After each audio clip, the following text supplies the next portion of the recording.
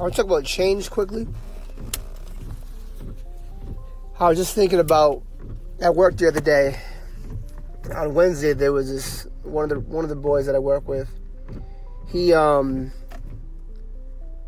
up to me and he said, "I haven't received any redirections from my staff. I haven't been consequenced at all since Saturday," meaning that he has been in perfect behavior since Saturday. Come from a kid who spent his first few months in the program really struggling.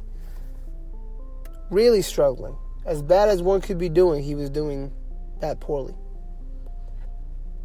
And many times after his anger subsided, you saw it and felt this deep sadness within him, this hopelessness, this confusion as to why he could not break from this cycle.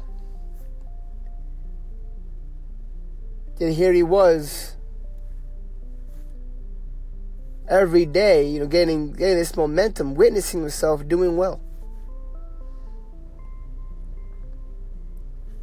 And that seems to be, and I've been there, at my job. I'm so grateful for my job because I'm able to really deal with some shit that, I had going on in my life at a whole different level by witnessing and feeling this going on in others. And then I've been there feeling so poorly about myself because I keep witnessing doing these things that are outside of what I believe is good character, is good behavior, is smart behavior. In fact, it's very troubling behavior. It is dangerous behavior. I'm hurting people around me. And the thing about change is until you believe you can change, you really are going to be hesitant to take that next step. So the vicious cycle is you're not going to really believe you can take that next step until you witness yourself doing something outside of your usual cycle. So it's kind of tough.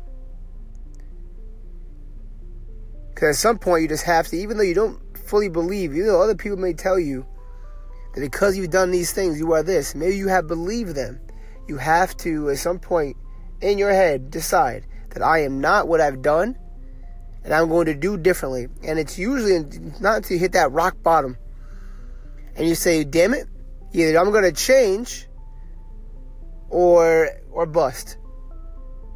It's no longer a choice. It has to happen. And that young man got to that point, and it was powerful.